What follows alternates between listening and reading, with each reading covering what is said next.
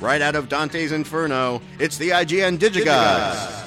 Please welcome two cracked units, outwitted and outfought by some Earth robot, and an antique from storage, Wade Major and Mark Kaiser.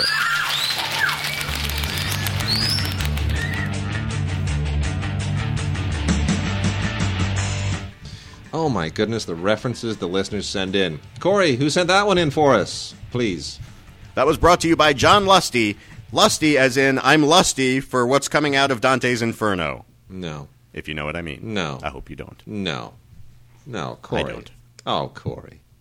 Oh, Corey. I love having conversations with pre-recorded dialogue.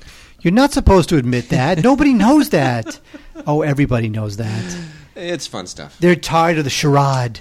They want you to just say it. Wait, you know what annoys me? What annoys you? When I rent a movie on Netflix, and I realize I've seen it already, but I forgot. You're probably saying, what is this movie that I rented already and had already seen? Star Wars? No, exactly. It is the Kurosawa film, The Bad Sleep Well. I'm sorry. I already seen it. Yeah. I forgot. That's all I got. That's all you got. Okay. All I know, Wade, is we are talking today about the greatest movie ever made. Which is Star Wars? No, Wade. No. You know what I'm talking about. I do? The movie that you will not give me. Oh. Even though you said you might have two, but I bet you don't. The movie that I saw that I took my mother to see on opening day. Really? Yeah, I did. And she loved it. She loved it. You know what she loved most? What? She loved the fact... everyone's going to be like, what? What kind of mom did you have?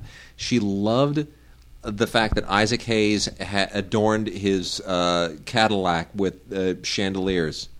Damn right. Yeah. He's Duke of New York. She liked that. It's the best. She really dug that. Anybody who knows what we're talking about, you know what's coming. You know it, man. We've been waiting forever for this. Well, it's been on Blu-ray before, but it was like a lame, bare bones version. Lame. It was lame. I didn't even buy it. You know what? I kept my DVD for this moment when finally my life would be complete. Well, we got a lot of classic films, a lot of catalog titles this week. Tons of stuff from Kino and stuff from Olive and stuff from Shout Factory. So we got a lot of that stuff to get to. But we're going to start with new movies or newish movies because there's like nothing. We got 5 newish movies. So I'll knock 2 of these out real quickly. The first one is Everly with Salma Hayek, which came out not too long ago, actually, like a month and a half ago, because I talked about this on the radio. Anyway, it's on Blu-ray. And here's the thing. Director Joe Lynch, this is a guy who's done some indie stuff, and he's really using this film as a resume piece. The whole movie, essentially, like 98% of the movie takes place in one apartment. And the idea is that Everly, played by Salma Hayek, is a woman who became... She entered this life of prostitution for this Japanese yakuza / pimp / just all around horrible person, and has not seen her daughter in years, and now she's decided to basically she's going to get out, and he's not going to let her. So it's Salma Hayek essentially doing everything she can to use every gun and every weapon at her disposal to blow her way out of this building to be able to see her daughter again. Now, the film cheats in a few ways because the daughter eventually comes to her with her mom, and there are a lot of these roundabout cheats that indie movies often do to try to excuse the fact that you never leave the single location. But that said, there's a lot of production value here, a lot of pyrotechnics, it gets ridiculous at the end. It just goes completely over the top cartoonish. But what you're looking at here is a bargain basement version of Kill Bill. They basically want to do a Kill Bill film without leaving this one location, this one soundstage. And in that regard, I give him props. I mean, I'm not going to say this is a great movie or recommend that anybody see it, but I'm impressed with what Joe Lynch did, given all the parameters and what he had to work with and how he shot it and how he put it together. Good job. So let's see what else you do when somebody hands you a bigger film. I think you deserve it, Joe. So bravo to you. This has a few special features on it. It's commentary. Joe gives you a little insight into how he put the thing together, along with his editor and producer. And then there's a technical feature commentary, also with Joe Lynch and his cinematographer, and a music video, and that's pretty much it. So, but Everly with Salma Hayek, not bad. It's got its issues, but it's not bad. It's kind of grown on me with time. I think I like it more now than when I reviewed it on NPR. John Cryer in Hit by Lightning, along with Will Sasso and Stephanie Sostak, I guess is how you pronounce her name. Mark, here's my number one problem with movies like this. Tell me that that cover art of him in bed between the two of them with the gun in his hand, just horribly photoshopped to hell, isn't it? Horrible. Like that image does not appear in the movie. That is an image that they took a frame from the movie and then they photoshopped. But it's the gun in it. But look, there's at least seven things going on. Which, by the way, you can't see because there are like 5 different elements from the movie that are all put together very awkwardly in one Photoshop. There's John Cryer's head, but not John Cryer's body, and not John Cryer's arm holding the gun. There's the woman, not her body, not her arm, and there's Will Sasso, who looks like he's not even laying in that bed. They positioned him to look like he was laying in the bed. So essentially, I guess, you know what? John Cryer, I think, has a relationship with Ricky Blitt. Ricky Blitt might have written for Family Guy. It sounds familiar. Yeah. I think the reason why Cryer's in this is because of Ricky Blitt. I'm going to guess. Okay. Otherwise, anyway. Cryer does not want for money. No, he doesn't. I mean, it's ultimately this has nothing to do with the film. This image that is completely misleading. It makes you think it's some kind of a bedroom farce or something wacky. Anyway, it's really not. It's just a sweet little romantic comedy with John Cryer basically doing what he does, which is kind of those insecure, nerdy guys who just want to find love, and. He finds the woman, but then things aren't quite as they seem. Yada yada. Fill in the second and the third act as you will. So it's how do you turn a horrible predicament into the love of your life? It's cutish, but nothing special. If you're a John Cryer fan. And then Frank Whaley, man, not a bad director. Turns out, did a little indie film called Like Sunday, Like Rain. Which is an interesting little quirky movie with some really good performances in it, particularly Deborah Messing and Leighton Meester, who both do really, really good work here. And it's about a 12-year-old cello prodigy, and he has a very unusual life, and how it's the individual who sort of rescues him from obscurity and alienation, and how that friendship evolves. And I will tell you nothing further, but it could go into some places where you don't want it to go, and it could be handled much more awkwardly, but Frank Whaley really shows some chops in the way he handles it. This is released by Monterey. It is not getting a terribly wide release, but you should try to dig it up. Frank Whaley, a good actor, and turns out not a bad director. Like Sunday, Like Rain. AV Club had an interesting interview with Frank Whaley. Pretty long, too. Yeah. He talked about working with Sam Jackson, because Whaley was the guy sitting in the chair in the apartment when Sam Jackson gave that famous Ezekiel speech in Pulp Fiction. That's right. So he talked about working with him there, and he talked about being yelled at by Oliver Stone for not being prepared. And it's a cool little interview. Sweet. I would definitely check that out. What I would not check out is Sweet Lorraine, which is a film starring Tatum O'Neal. Now, look, I get that Tatum O'Neal she disappeared for years, and she's getting older now, although she's still very beautiful. But she doesn't have to do stuff like this. No, she doesn't. Come on, man. I mean, she's like, what would she want an Oscar? I know.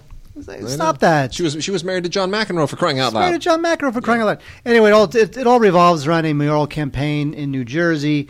And Tatum O'Neal is married to a minister, a Methodist minister, and she's got this interesting past that sort of gets dredged up and becomes part of this mayoral race. A couple funny lines, very low budget. Not that it doesn't really have much to say necessarily about the state of politics today. It's just a little nothing of a comedy that I just cannot recommend. And I really wish if Tatum O'Neal wants to act again, which of course we would all applaud, that she should go get herself an agent or a better agent and end up with something better than Sweet Lorraine. All right, Mark, we're going to get into our classic films now. We got to really Escape from New York. We got to really roll through these. Escape from New York. That's a classic. Well, you know what? Maybe not. I don't know. Maybe. Is there another movie that has Isaac Hayes driving a Cadillac that has chandeliers on it? Let me think. Okay. Well, while you're thinking, I'm going to first talk about some other Shout Factory releases this week. These are some double features from the Scream Factory line, Carrie and the Rage Carrie 2. This is not the original Carrie, the Brian De Palma film with Sissy Spacek. This is a 2002 film that starred Angela Bettis. And a lot of you may not even have known this existed. And this is what's weird, is that Carrie 2 was made in 1999, before this version of Carrie. So you have the sequel the 99 sequel to the De Palma Carrie, along with a remake of the original, and it's kind of a weird double feature. But it's got a few extras. Kat Shea does an audio commentary here, and there's an alternate ending. And the Carrie itself has an audio commentary with director David Carson. I mean, it is what it is. So if that appeals to you, I guess keep away from me.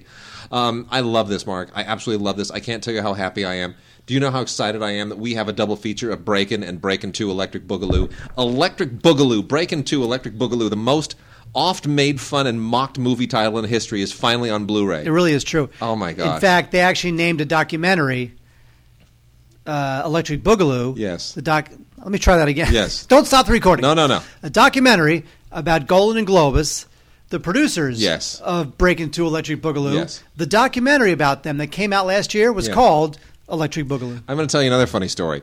So when Matt Reeves was at USC, right, after he'd made a couple of films that starred yours truly, he decided to make, he went and made a what they call it, the 310, I think it is, at USC. Anyway, it's a more substantial film. I was not in that one. But it was called Break In, okay, as in break in. It's about a guy who breaks in. It's still a great film. I hope Matt gets it out on DVD at some point. It was an awful lot of fun to shoot, too. Shot it in his mom's house. And it was about a guy who is a burglar, and he breaks into a house where it turns out the mayor's daughter has been kidnapped by this horrible, huge, just nasty person who lives there. And so he becomes, he's the burglar who winds up becoming, right, the hero. And make a long story short, the end of it, Matt put a little hilarious little tag at the end, coming soon. Break into Electric Boogaloo, and he misspelled Boogaloo. And I remember we just could not get over. Like, how do you misspell Boogaloo? That's like but it didn't matter. It was still a funny joke. So anyway, Breakin' 2 Electric Boogaloo, and I actually worked as an usher at this theater at the National when this thing opened. And man, that was just the weirdest thing. I saw this movie so many times. Lucinda Dickey cannot dance, but you know what? Shabba-Doo, man. There's a guy named Shabba-Doo, and he's pretty fun. So that's all I can say. Anyway, these guys, these two movies were just a weird phenomenon at the time.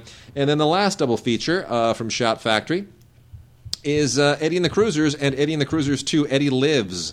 What I love about the sequel is it takes all the mystery out of the previous film. If you look at this and you go, wow, Eddie and the Cruisers and then Eddie and the Cruisers 2, Eddie Lives, and you watch Eddie and the Cruisers first, the fact that you know there's a sequel called Eddie and the Cruisers 2, Eddie Lives, makes the first film utterly pointless. But the first movie was a good movie. The first was a good movie. It was an okay film. It was all right. It was a legit film. It was a legit film. It put Michael Pare on the map, and it had some good music, and it really was kind of a surprise hit at the time. So apart from the fact that they put that just completely unnecessary sequel on here, hey, Eddie and the Cruisers on Blu-ray is, for nostalgia freaks, certainly a good thing to do. All right, Mark. Now we have two others from Shout Factory. This is the greatest moment of my life. And I know what you're saying. Class of 1984 is a movie you have been waiting for your entire life. That's the one I wanted to talk about. So we have two movies here, both of them in collector's editions, and they're being released in tandem, kind of because they're a little bit sort of the same in some respects, I guess. No, they're not. Clearly, one is an all-time classic, one of my favorite films of all time. The other one is Class of 84. So clearly somebody over there said, you know what, I'll bet we could get more sales of Class of 1984 if we release it the same week as Escape from New York. Both of them in collector's editions, because then everybody will think that they're kind of the same. I mean, they're sort of a Warriors-ish, post-apocalyptic-y... like roving gangs, roving gang people, vigilante thing. Exactly. You kind of can sort of tandem them together if you really stretch it. But anyway, so yes, look, Escape. Give me this. Knock it out. First of all, I know all about this. Yes, you do. First of all, it's Escape from effing New York. I have seen this movie. You know what? I would probably say that Star Trek II, The Godfather, and Escape from New York might be, or maybe like Airplane. I mean, if I were to list 10 films I've seen the most of any films, Escape from New York would be in that list. Have I mentioned I took my mother to see Escape from New York opening day? All right, so here we have my little 5'2" German-born mother, who walked out thinking, I really like that. I like that black man's car. I thought that was neat. It's the greatest. Okay. She had no idea who he was, Isaac Hayes or whatever. She's just like, yeah, I liked him, that Duke, that black actor Duke, in his car with the chandeliers. My mother was obsessed with the chandeliers in the Cadillac. To save my soul, I have absolutely no idea why. It was the strangest conversation the whole way home. And she said nothing about the violence and just the incredible brutality of it. Didn't flinch. Oh. It was just, it was a fun film. I own the John Carpenter scores. I know you did. I own that John Carpenter score. It's a terrible score. Oh, it's so good. You can stop that. It's terrible. Them's fighting words. I played the crap out of that score. Oh, my God. It's so good. Yeah. I can sing half the cues. Hey, look. It looks great. It's got a low budget. And, it's from the 80s, so it's not going to look crisp and beautiful, but it's definitely an improvement over the previous Blu-ray, which you just throw away, and definitely an improvement over the previous DVD, which I still owned up to this moment. So it looks really good. The audio is in 5.1. It's pretty much, it sounds about the same as the Blu-ray, which is fine, whatever. It's all good. The extras, really good extras. Pretty much everything from the 2-disc DVD is there, including the documentary, a couple of theatrical trailers, deleted scenes. There's also a commentary with Kurt Russell and John Carpenter. The deleted scenes have a commentary with Kurt Russell and John Carpenter. And I'm also proud to say, because I love this movie, and we love Shout Factory, that there's a second disc with all sorts of other features, which is totally worth listening to and watching. There's also, ladies and gentlemen, another audio commentary. It's with Deborah Hill and Joe Alves, the producer and the production designer.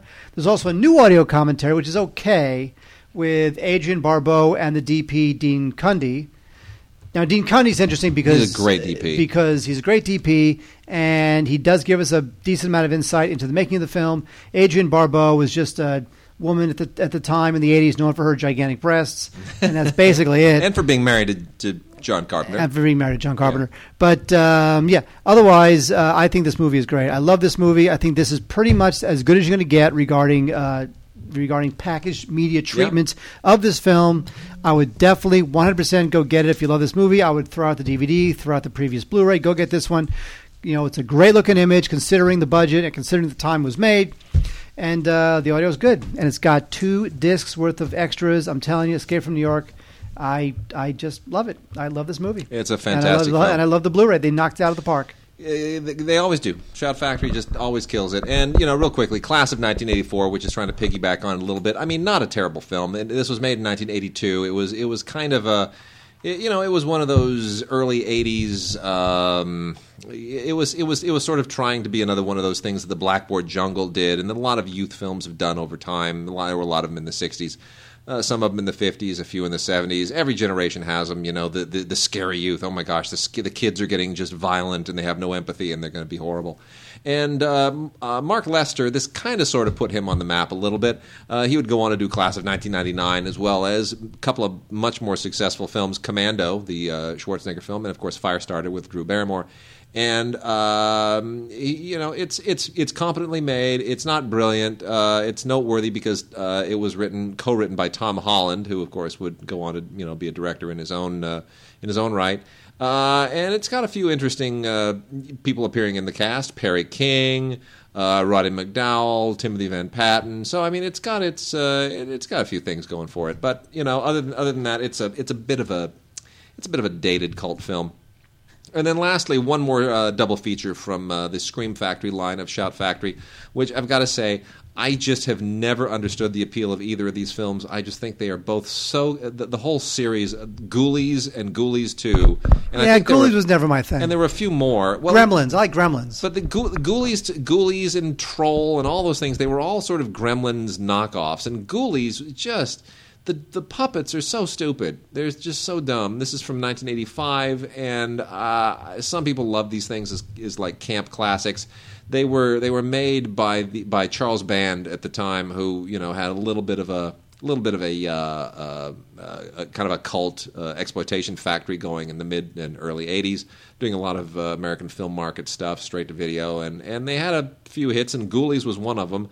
I think they did Motorama as well. No, it was a guy who used to work for Charles Band who made Motorama, actually, come to think of it, because I remember I had a meeting with him. And I did. What's that noise? Is that a name dropping? All he did was just rant furiously about Harvey Weinstein. It was like he just, I guess Harvey had done something that made him unhappy, or he felt screwed over, and he just could not stop just frothing at the mouth about how he hated Harvey Weinstein. Anyway. Okay, so there we go. That is our Shout Factory and Scream Factory line. What else do we got, Mark? We have a very interesting two-disc set that if you're a movie historian, you should really kind of rent this. In 1933, there was a novel called Imitation of Life, and the novel was made into a movie in 1934 starring Claudette Colbert, and it was also made into a movie in 1959, much more famous movie, directed by Douglas Sirk. And both of them are available on a terrific Blu-ray. I mean, really, I have to give Universal credit on this. They packaged both of these films onto one Blu-ray, and they actually added a couple of decent bonus features, including a little documentary and a couple of feature commentaries. So the thing with Imitation of Life is that it was the Douglas Sirk version is not that hard to find. The 1934 version is a little harder to find. It's one that a lot of people may not even know that Imitation of Life was even a movie before that. I didn't know. Me of all people. I mean, and I like Imitation of Life, and I remember I had to write a paper on it in school, you know. But honestly, the fact there's an earlier version, completely new to me. Earlier version, it's about this businesswoman who's white, played by Claudette Colbert, and she has a black housekeeper, and the black housekeeper has this amazing recipe for pancakes that becomes like, the basis of Colbert's, character's, business and empire. Yeah. And so then there was the sequel. And not the sequel, the remake in 1959, which is all really people talk about because Douglas Sirk at the time was such a visually distinctive director who had a very melodramatic, soap opera-ish way about his movies. And it's really interesting when you take a look at these two films and how they are visually similar, but also different, and also how they treat the idea of racism at the time. So this is a really interesting little two-movie compilation here, Imitation of Life. I would definitely check this out. Pretty cool. The Roommates is paired with A Woman for All Men in a Blu-ray double feature. I have to say I'm not really a fan of either of these movies, so I don't really know why you would rent them. There's really nobody in it who is remotely famous. Well, I guess Alex Rocco. Alex Rocco got shot in the eye in The Godfather, so he does not get shot in the eye here. However, he does get shot in the eye in The Godfather. And then The Roommates. His son, Mark Rocco, passed away. Mark Rocco's he was young. He directed Murder in the First, which my wife worked on, and really? A few other things. Yeah, he died. How did he die? I may have been cancer. I can't remember, but it was a few years ago. I was shocked. I thought, wow, he was a young guy. He was in his 50s. That's ridiculous. Yeah. And Roommates is about these young ladies. They go away into the woods for the summer, and of course they wind up getting into all sorts of crazy catfights with a killer. And then A Woman for All Men is about this director. He becomes obsessed with this woman. It's an exploitation thriller. I really didn't like either of them. All righty. So we got a bunch of interesting catalog stuff from the Kino Lorber Studio Classics line and also from Olive. I'll roll through these fairly quickly. These don't warrant a whole lot of attention each. It's good to just let you know they're here, and there's a few extras that are worth mentioning. Edgar Allan Poe's Tales of Terror was the first of the Roger Corman Poe films. Little earthquake, by the way. Where? Right now, it just happened. Did it? A little teeny earthquake. You weren't just sort of passing wind or anything? I was not. Well, I've been known to do that, but this was an actual earthquake. Wow, very small. I didn't even notice. You must be more sensitive to those things. Well, no, you were talking and engaged in talking. Okay, but yet I was not. Edgar Allan Poe's Tales of Terror, the first of the Roger Corman Poe films, with Vincent Price, Peter Lorre, and Basil Rathbone. The Poe films are all a lot of fun. They are uneven. But I think Tales of Terror is the one that seems to date the best. The Raven is the one that dates the worst. By the time Peter Lorre is growing feathers, people just cry. And one reason Sorry, Wade. That's okay. One reason I think Tales of Terror works so well is it's a really good script by Richard Matheson, one of the great writers of all time. Certainly does a great job. And of course, this was done for AIP, the James Nicholson, Sam Arkoff group, and a lot of fun stuff there. There's an audio commentary by Tim Lucas, film historian, that hits just about all the major beats. We covered the Poe films a little bit in Schlock when Ray and I made that doc. So, I know a good bit about this. There's an on-camera interview with Roger Corman as well, which I always find funny because we did an on-camera interview with Roger Corman, and now every time I watch someone else's on-camera interview with Roger Corman, I know exactly what went on. So I can kind of fill in the behind-the-scenes blanks. And anyway, it's good. Corman's always good on camera. He does takes. He directs himself as an interview subject. It's the strangest thing I've ever seen, but he's good. And the audio commentary is good. There's another audio commentary with Vincent Price historian David Del Valle and actor David Frankham, which is also pretty good. And then some trailers, and that's about it. But it's a well overdue Blu-ray. W.D. Richter, otherwise known as the guy who made The Adventures of Buckaroo Banzai Across the Eighth Dimension, and then went away and didn't do another significant film ever. For some strange reason. I mean, it's like one of the all-time great cult films, and then he just vanished. But he did do one other movie that kind of carries a little bit of attention, and that is Late for Dinner, which is also interesting because it was written by Mark Andrus, who wound up winning an Oscar for As Good as It Gets, and which is sort of his autobiography in many respects. So this is an interesting combination, the writer of As Good as It Gets with the director of Buckaroo Banzai. Late for Dinner, which is kind of a little bit like Somewhere in Time.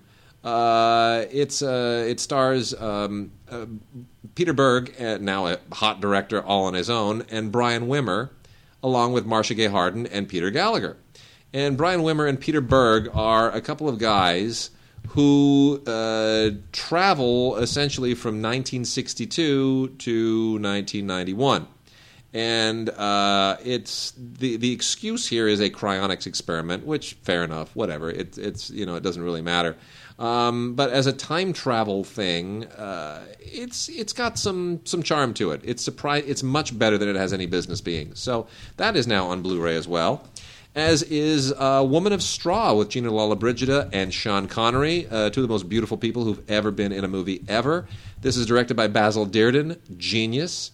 And based on a novel by Catherine Arley and co-adapted by Stanley Mann. So there's some good talent in here, made in 1964, and kind of an interesting noir romance with some good twists and turns, and I think definitely worth checking out. It's kind of faded away for some reason, but it deserves to be rediscovered because Sean Connery is so good, and Gina Lollobrigida is just delicious.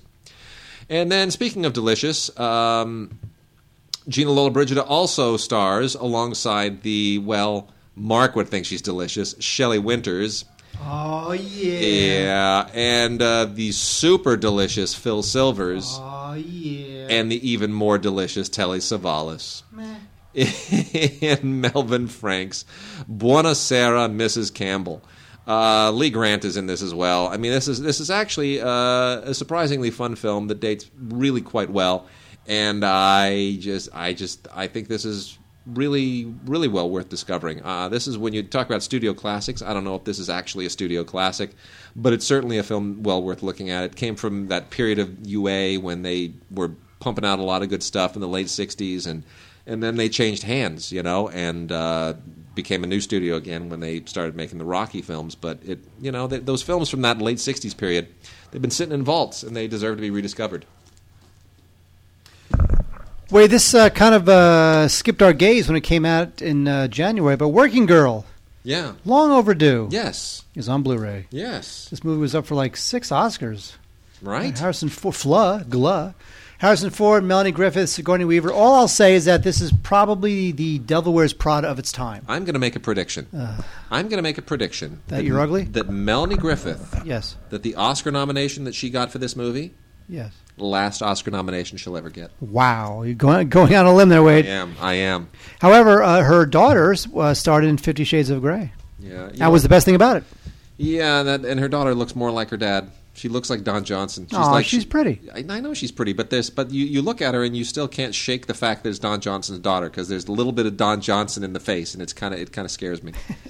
Anyway, Working Girl was a bit of a phenomenon at the time. It really was a film of the moment. You know why? It was very much a film that tapped into the idea of women in the workplace and the whole glass ceiling and can women make it on Wall Street when it's a man's world, that kind of stuff. I mean, now it's a bit antiquated, but at the time, that was a kind of a big deal. It was a very sophisticated comedy, like only Mike Nichols can do, and but I think it still holds up as a script and as a film. It holds up, even though some of the points, it's almost like 9 to 5, where some of the points it's making about women in the workplace feel a little dated. It does. But still, Working Girl is a terrific film. I agree. It holds up as a good, solid comedy. I agree.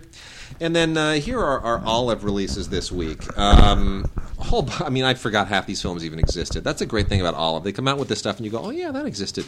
Doesn't mean you should watch it. I would recommend nobody watch Firewalker, because really, why? How about Firestarter? No, Firewalker. Here's the deal with Firewalker. Golan Globus and Canon Films, Menachem Golan and Yoram Globus, they made just all kinds of junk in the mid-'80s, and most of it starred Chuck Norris. Delta Force and, Missing in Action and all that crap. And then they did this crazy knockoff Indiana Jones movie with Chuck Norris and Lou Gossett, who had, by now won an Oscar for Officer and a Gentleman, and was quickly trying to assassinate his career with stupid roles like this. And they made Firewalker, where there are a couple of, gold diggers who are just looking in the jungle for... It's just... You can't believe this movie when you watch it. It's just so beyond silly. It really is. Directed by J. Lee Thompson, who's made many better films, but, Firewalker, stupid movie. Abbott and Costello in Dance With Me, Henry. I love Abbott and Costello. I don't. Don't get it. You know what? But this Three is Stooges, don't get it. Abbott and Costello, don't get it. You don't get Three Stooges? No, never have. But you get the Marx Brothers. The best. Marx Brothers are right? the best. They are. No. Here's the thing. Groucho's the best. Okay? If the Marx Brothers didn't have Groucho, they'd be the Three Stooges. Okay? That's kind of true. But Harpo's so funny. You love all that like physical Benny Hill stupid humor. I love it. So anyway, as far as Abbott and Costello movies go, Dance With Me, Henry, I guess it's serviceable. I tend to like like they Meet Frankenstein, Meet the Mummy. Those are the ones that I tend to like a little bit. But this one's fine. It's perfectly fine. It's more of a serious film in many respects. But it's still perfectly enjoyable and has that studio sheen to it. So why the hell not? And then a movie I don't recommend for anybody, Biodome. Pauly Shore and Stephen Baldwin. Truly a movie that just had no business existing. I'm surprised I've talked about it even as long as I have. That was from the period when Pauly Shore movies were obligatory January viewing for people who wanted to kill themselves. Blue Sky. This is such a fascinating story. Blue Sky was one of those Orion films that when Orion went bankrupt, remember they had that great run in the early 90s? They won a whole bunch of Oscars in a row, right? They had, Dances with Wolves, and they had Silence of the Lambs, and they were like the company. They were the unbelievable company to beat. They were the Weinsteins of their day.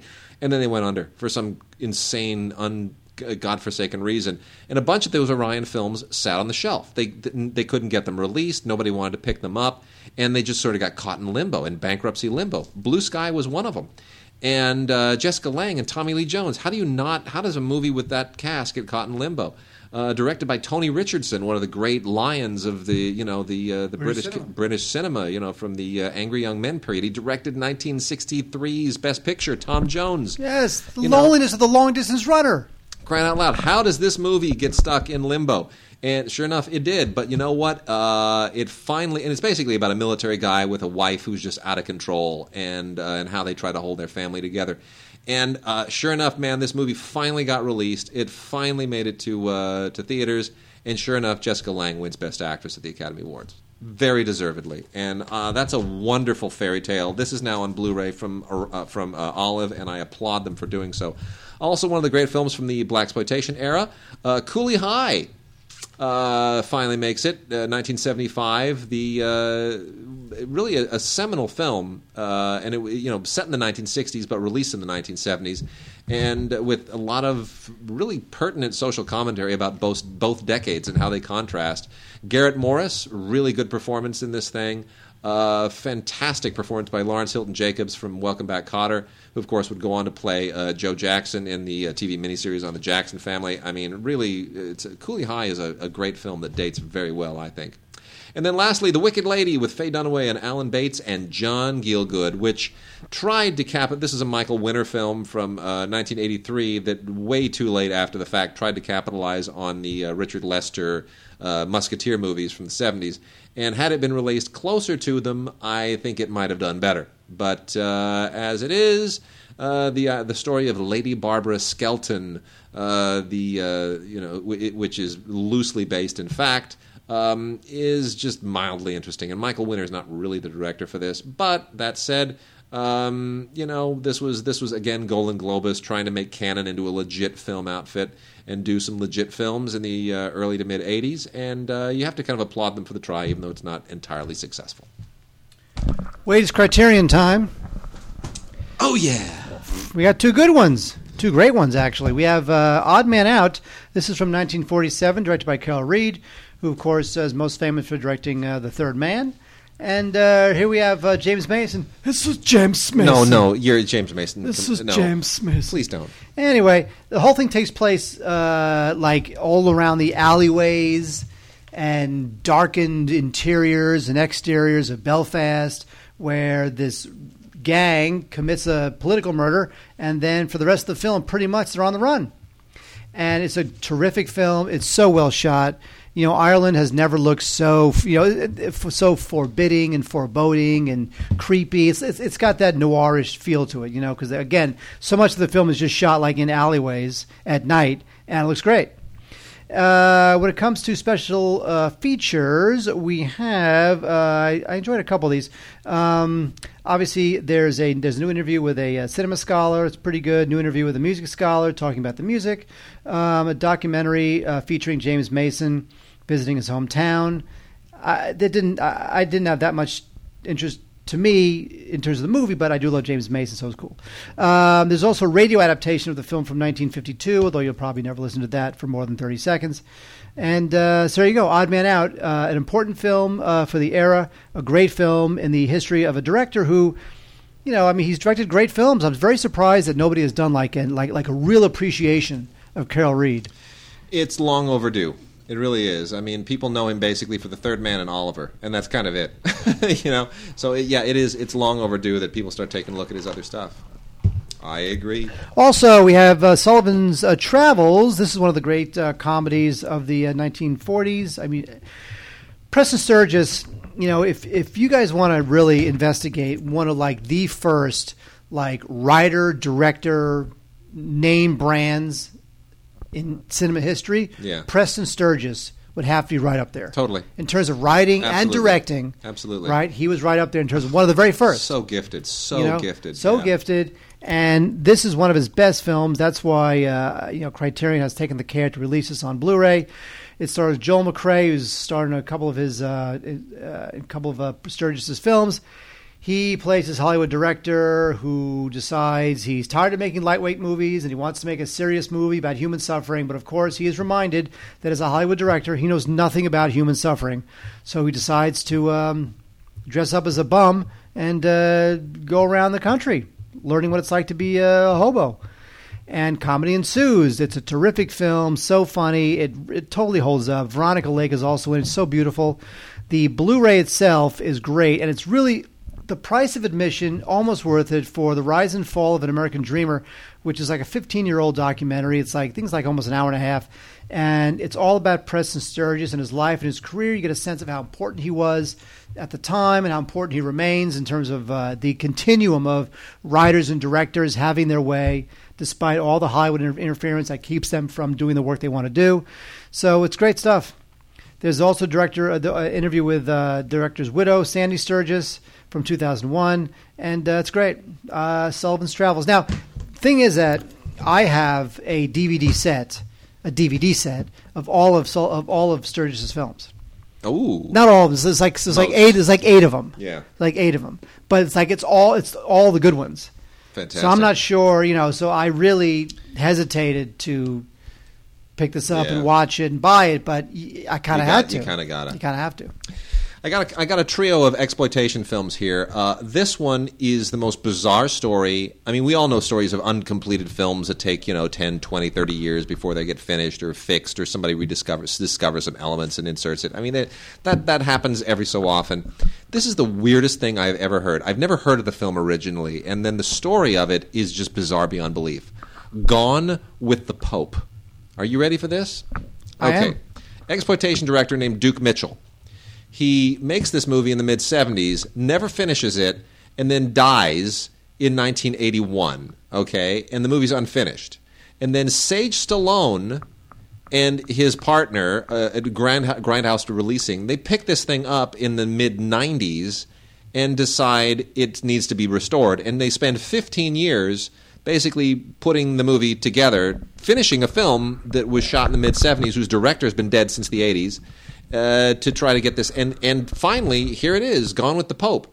And it's not very good, but it's such a weird and eccentric and wild and funky artifact with such a fascinating history that it's almost irresistible in some ways. This is a Blu-ray and DVD combo set from Grindhouse Releasing in a nice clear plastic case that gives it that special sheen. And here's the idea behind the film. You ready for this? No. This is the idea is that there's a guy who, played by Duke Mitchell, okay, the guy who directed it. There's a guy who wants to. This is how he's going to make his $1 million or his gazillion dollars. This is how he's going to become rich. He's going to kidnap the Pope, and he's going to hold him for ransom. And the ransom is that every Catholic in the world will pay him $1. Ooh. Is that not the craziest thing you've ever heard? How would you do that? I don't know. Would you Kickstarter that or something? How would you do that? In the age of PayPal, that's a. Yeah, I guess you'd PayPal that. Well, you would now, but in 1976, it's what is it? Mail order?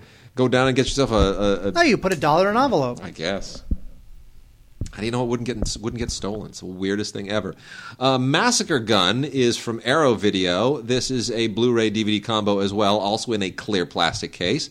And this is for people who just love completely unhinged, violent Yakuza movies, as bloody as they can possibly be. The Joe Shiseido, who starred, or Shishido, who starred in a lot of these things way back, is perfectly fine as this hitman who decides to just go completely ballistic on the mob.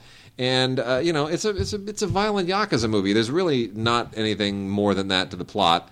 The director is noteworthy only because he used to work with Seijun Suzuki. So Yasuharu Hasebe, not a legendary director by any means. He did things like Female Prisoner, Scorpion, and other assorted exploitation titles or Japsploitation titles, which is not a politically correct term, but that's what they often call them. The only thing that's really significant here, I think, that makes it beyond the movie that's really kind of interesting, is the interview that they have with Tony Raines, who's a great film historian and really contextualizes it in an interesting way.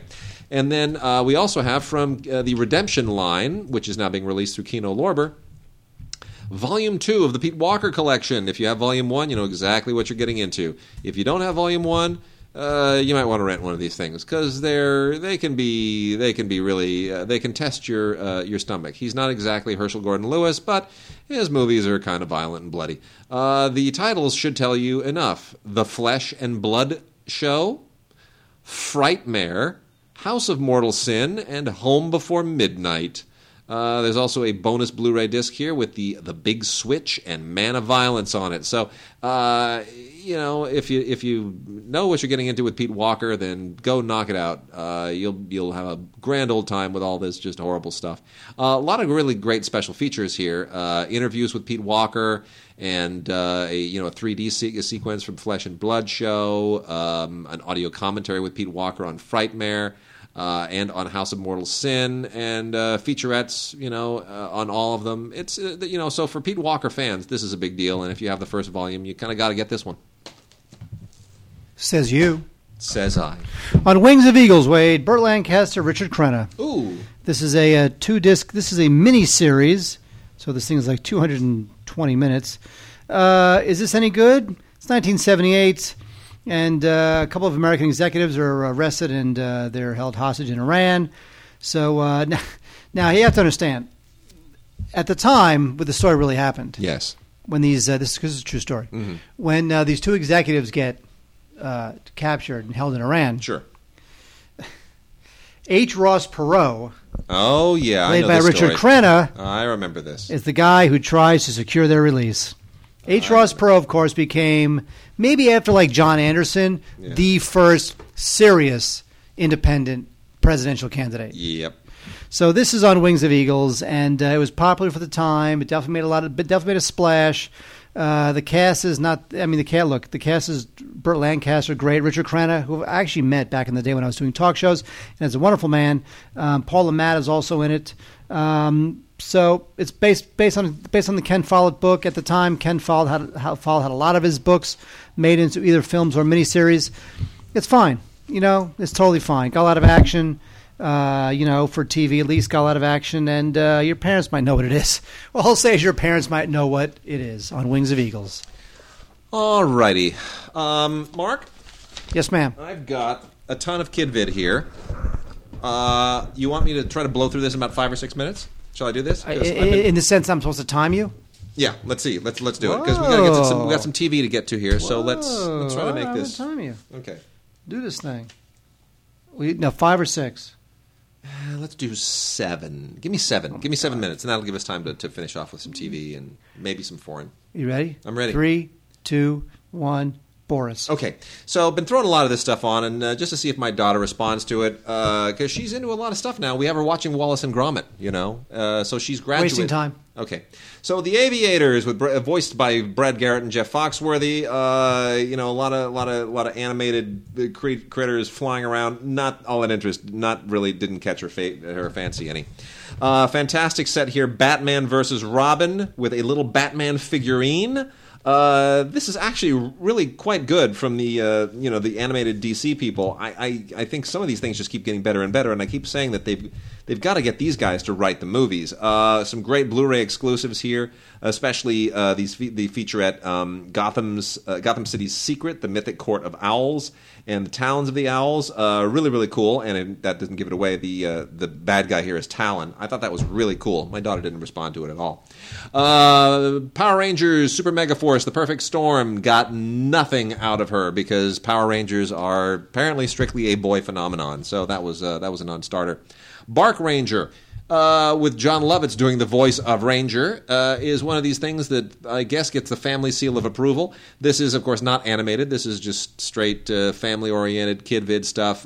Did not really get any interest out of my daughter, who actually normally loves dogs and bears.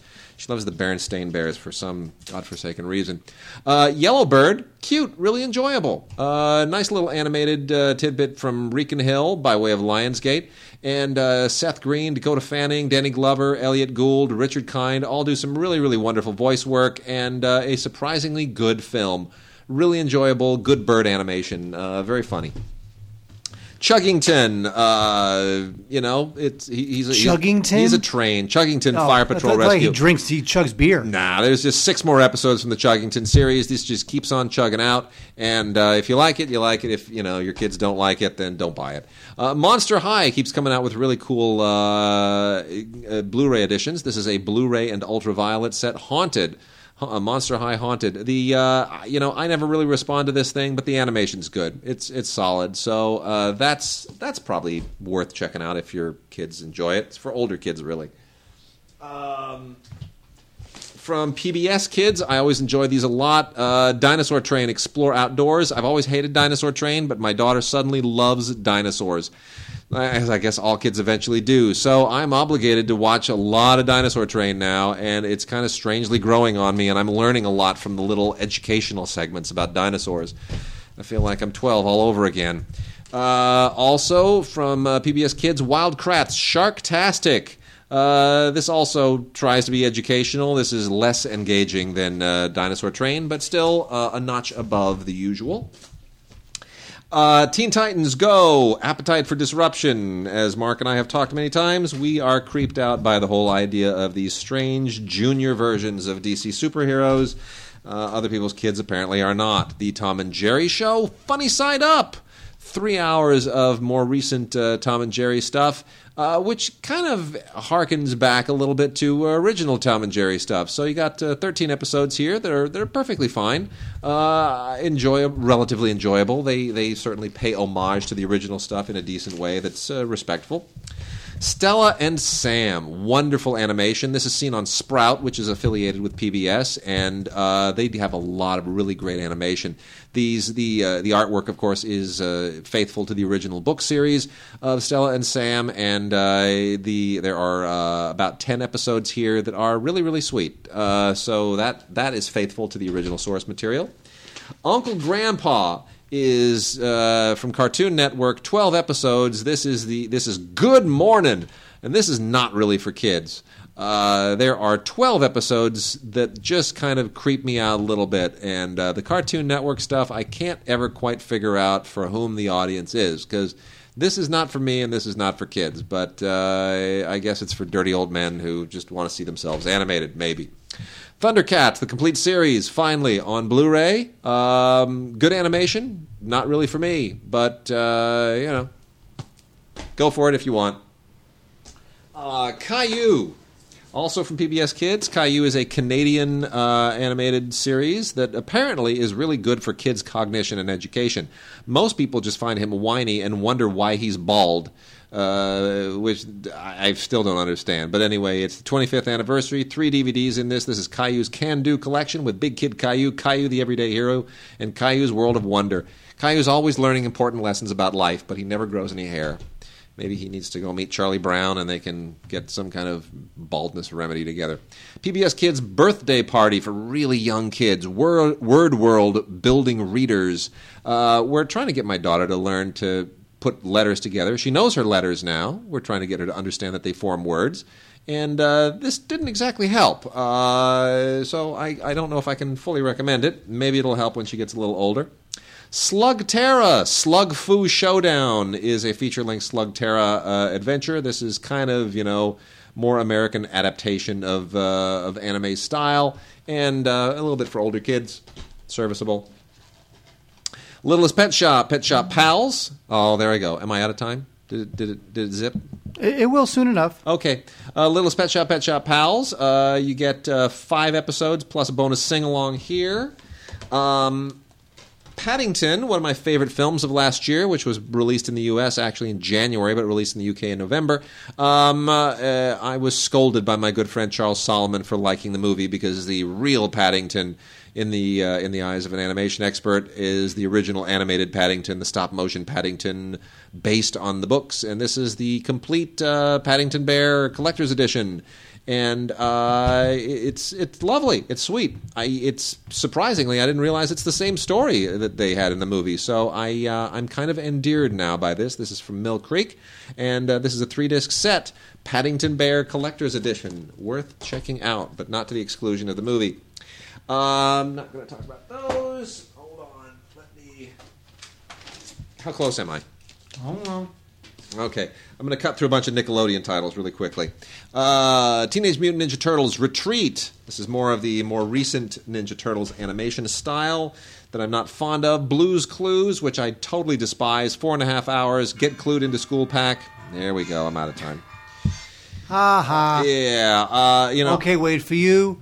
I'll finish. 1 minute of overtime. 1 minute of overtime. I despise Blue's Clues. I just think it's the dumbest show ever. But little kids just love the daylights out of it. Alphabet Power, Blue Takes You to School, Shapes and Colors. For really little kids, I guess it's good. The Legend of Korra is always very, very impressive animation. This is Book 4 Balance on Blu-ray with a lot of extras, tons of extras. So if you're into The Legend of Korra, which is, I guess if I were, 13, I'd be loving it. It's cool. Dora's Mermaid Adventures Collection is a Nickelodeon gift set with Dora Saves the Mermaids and Dora's Rescue in Mermaid Kingdom. I just am so turned off by Dora, and she's aging now, so she's like getting into puberty, and it's kind of creeping me out. But people love Dora. A friend of ours in the UK, his daughters can't get enough of Dora. And then SpongeBob SquarePants, the pilot, a mini movie. this is the pilot in the square shorts is what this is. I just still don't get this, but who am I? And I think that does it. Yeah, that does it. All right, Mark. Well, howdy do. We're all done. Wait, let me try that again. If you are a Western fan, which I am, and if you are a Wyatt Earp fan, which I had my phase of reading all about Wyatt Earp and the Wild West from scholarly perspective, not from like a lame, perspective. Yeah. Cheesy perspective. You might want to check out a little movie from 1971 called Doc. And this one stars Stacy Keach as the world-famous tubercular dentist who befriended Wyatt Earp and was involved in the gunfight at the OK Corral. And Faye Dunaway as Katie Elder, his girlfriend. This, and also Harris Yulin, the old character actor who was kind of born to play those Western roles. What I like about this movie, and it was a bit of a surprise to me, directed by Frank Perry, it sort of takes a different tack. It's not like super... there's a lot of action, horse riding and gunfighting, whatever, but it's not like a super action film. It's a little bit more philosophical. It's a little bit more psychological in terms of what it was like to really live in the West, and on that score, I kind of really appreciated it. Obviously these cowboys were all, vaguely literate, and the script by Pete Hamill is true to the idea that these cowboys were vaguely literate, can barely speak in decent sentences, and yet every once in a while they'd break out into some philosophical speech about existence, which is totally, is totally not what these cowboys would ever say, because they could barely put two words together. So the script, while authentic in the cadence and the words of people who were uneducated, sometimes lapses into these philosophical little digressions that don't really make much sense. But it's interesting. I appreciate it. A whole new take on the Western genre, Doc, starring Stacy Keach. And if you like the genre, I would check that out. Sweet. Well, let's see. I will do a few foreign things, and I'll let you... you mean things that are foreign to me or foreign to other people? Foreign titles. Oh, you said you do some foreign things. Got some good foreign titles here, and then we'll launch into the TV. So I'll let you get kind of set up with the TV while I talk about Goodbye to Language 3D, the Godard film that I just don't get. There was a funny exchange when I reviewed this on NPR with Henry Sheehan, and Henry talked about the importance of, closing one eye when you watch parts of the film, because Godard does things with the separation that he, the images just start playing with your optic nerve. Like he'll send one image one direction, the other one the other direction, and you do have to sort of close an eye to make sense of what's on the screen. He's messing with you. And my comment was I wanted to watch it with both eyes closed.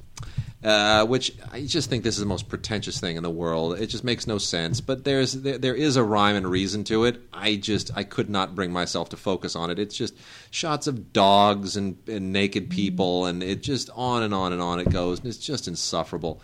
And anyway, this thing has a 3D version on disc 1, a 2D version on disc 2, both of them Blu-ray. And the 2D version, it's not the true version of the film, because Godard wanted this thing to be seen in 3D because he's so experimental. But I just wish he'd stop it with these essays, these endless essays. And then also of note, King of Masks is out again on DVD from First Run Features. I wish this would come out on Blu-ray. This was released originally by Samuel Goldwyn. Wonderful Chinese film about a puppet master in China who... basically raises a young girl as a boy, and it is truly a fascinating film. It's a wonderful film. Anyway, it beautifully shot, very poignant, has a lot of sort of commentary about Chinese society and puppeteering and whatnot. Beautiful in every respect.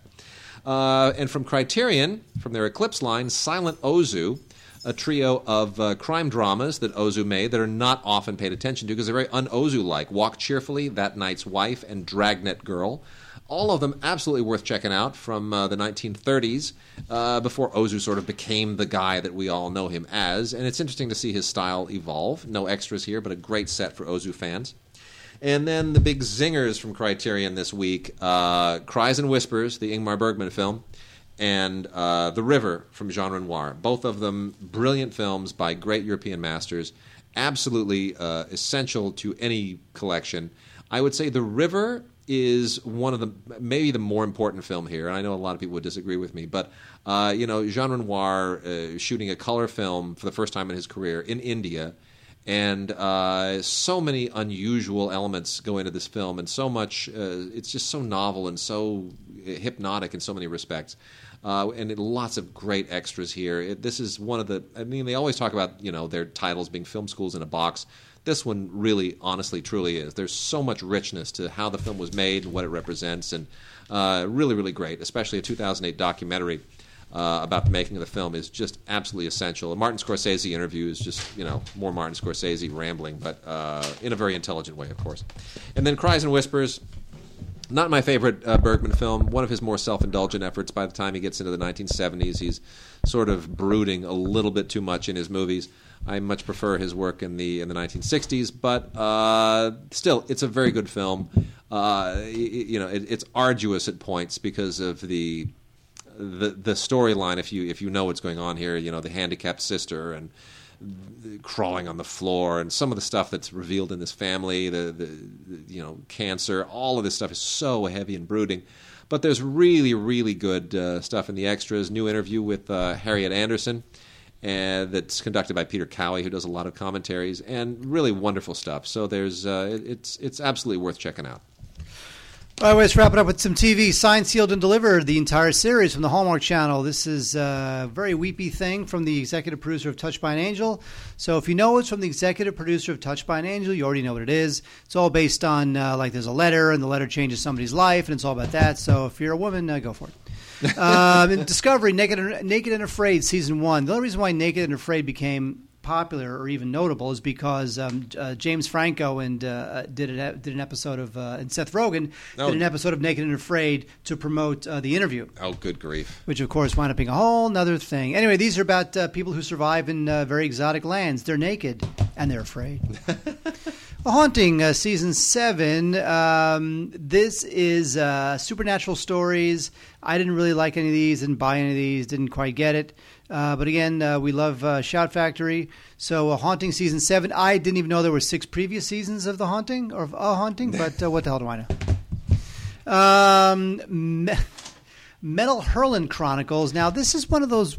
Metal Hurlant, I should point out. Yes. This will make sense to nobody, unless you've lived in France. Metal Hurlant is the French edition of heavy metal. Metal Hurlant is heavy metal in French. It's not completely the same, but this is adapted from the French version of heavy metal. That's the origin of this. Well, yes, it's the popular comic book, heavy metal. They have it made into a television series. It's got Rutger Hauer in it and James Marsters and all sorts of crazy people who were like, okay, Michael Jai White, Kelly Brook. It looks pretty good. Some of the episodes are okay, but I just got to say this is not great. The Missing is on Blu-ray. This is the Starz series. Starz is getting off to a bit of a slow start regarding its original stuff. They certainly can't hold a candle to Netflix or HBO or Showtime. It's all about this guy who is this kid who disappears while he's on holiday in France. And, of course, it takes like 10 years to find the kid, or maybe they don't. Not going to tell you. And it's all called The Missing. Dean Martin Celebrity Roast. I have to say that I did get the Wade. Actually, I don't want to admit this, but Wade got for me the box set of Dean Martin Celebrity Roast. This beautiful box set. I had Phil Klein, our friend Phil Klein, come over to watch one of them. Dud. Really? So not funny. Horrible. Just horrible. We're like you remember them better than they really were. Yes, yeah. Yes. I thought they were just hilarious, but they're duds. Yeah. Anyway, we have Dean Martin Celebrity Roast Stingers and Zingers featuring Michael Landon, Valerie Harper, Joe Namath, Red Fox, a lot of good comics, and then the single DVD Dean Martin Celebrity Roasts, including sports heroes Mickey Mantle, Hank Aaron, Joe Garagiola, and Willie Mays, Walker Texas Ranger. This is one of his Walker Texas Ranger movies. This is only at Walmart, which is to say that if you go to Walmart, you probably like Walker Texas Ranger. The Jerry Anderson collection. We talked about Jerry Anderson a couple weeks ago. Timeless is releasing all of these now anew since A&E lost the licenses. This one is Joe 90. This is Joe 90. It's about a scientist who creates this machine that can it can transfer knowledge from one person to another. So what happens there? Such a weird show. Exactly. This is one of the ones that doesn't really work very well. Another Hallmark thing we got going on, Mom's Day Away. Did I watch Mom's Day Away? Hell no. Because I took a look at it and said, I'm not going to like it, but I'll let you know it's around. Mom's Day Away from the Hallmark Channel. Little House on the Prairie, Season 5. If you're a completist, go for Season 5. If you're not, there's no reason to start at Season 5. Although I have to say, they do a good job with the extras. It's shocking that they're putting these out on Blu-ray. It really is. I wouldn't have thought the Little House on the Prairie crowd would be Blu-ray fans. But so many other shows that should be on the list ahead of them, but whatever. Just release the whole thing. Just release the whole series, for Christ's sake. Very controversial film, Whitney. This is directed by Angela Bassett. This stars Yaya DaCosta as Whitney Houston, the late Whitney Houston. You know, this film wasn't actually terrible. Because it was on Lifetime and because it was Whitney, everybody just figured, oh, this is going to be just a campy free-for-all. But when they decided to, hire Angela Bassett to direct it, you're like, well, okay, this might be a thing. You never know. And it really is one of the better Lifetime cheeseball movies. In fact, it's kind of less cheeseball than normal ones, mainly because of Angela Bassett. Will she get more directing work? Absolutely. Good. Well, I mean, she won't because she's a woman and she's African-American and it's movies. But that's the tragedy of it. But what are you going to do? King of the Hill, complete 9th and 10th season. I was never a big fan of the show. This is on DVD, not Blu-ray, from Olive Films. Now, of course, Olive is taking over. It's funny, like Fox, we talked about last week how they discontinued The Simpsons. But at least they're letting someone else mine this now. They're not going to do that with The Simpsons. Correct. Yeah. So King of the Hill seasons 9 and 10, never a fan, but people do love it. So I like it. My wife, I never liked it originally, but my wife just couldn't get enough of it, and so now we watch them on a regular basis.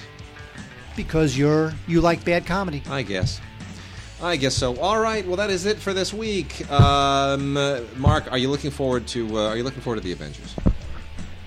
I am. Yeah. I am looking forward to it. The first one, I think that it was a very difficult assignment. Joss Whedon did pretty much about as good a job as you could possibly do.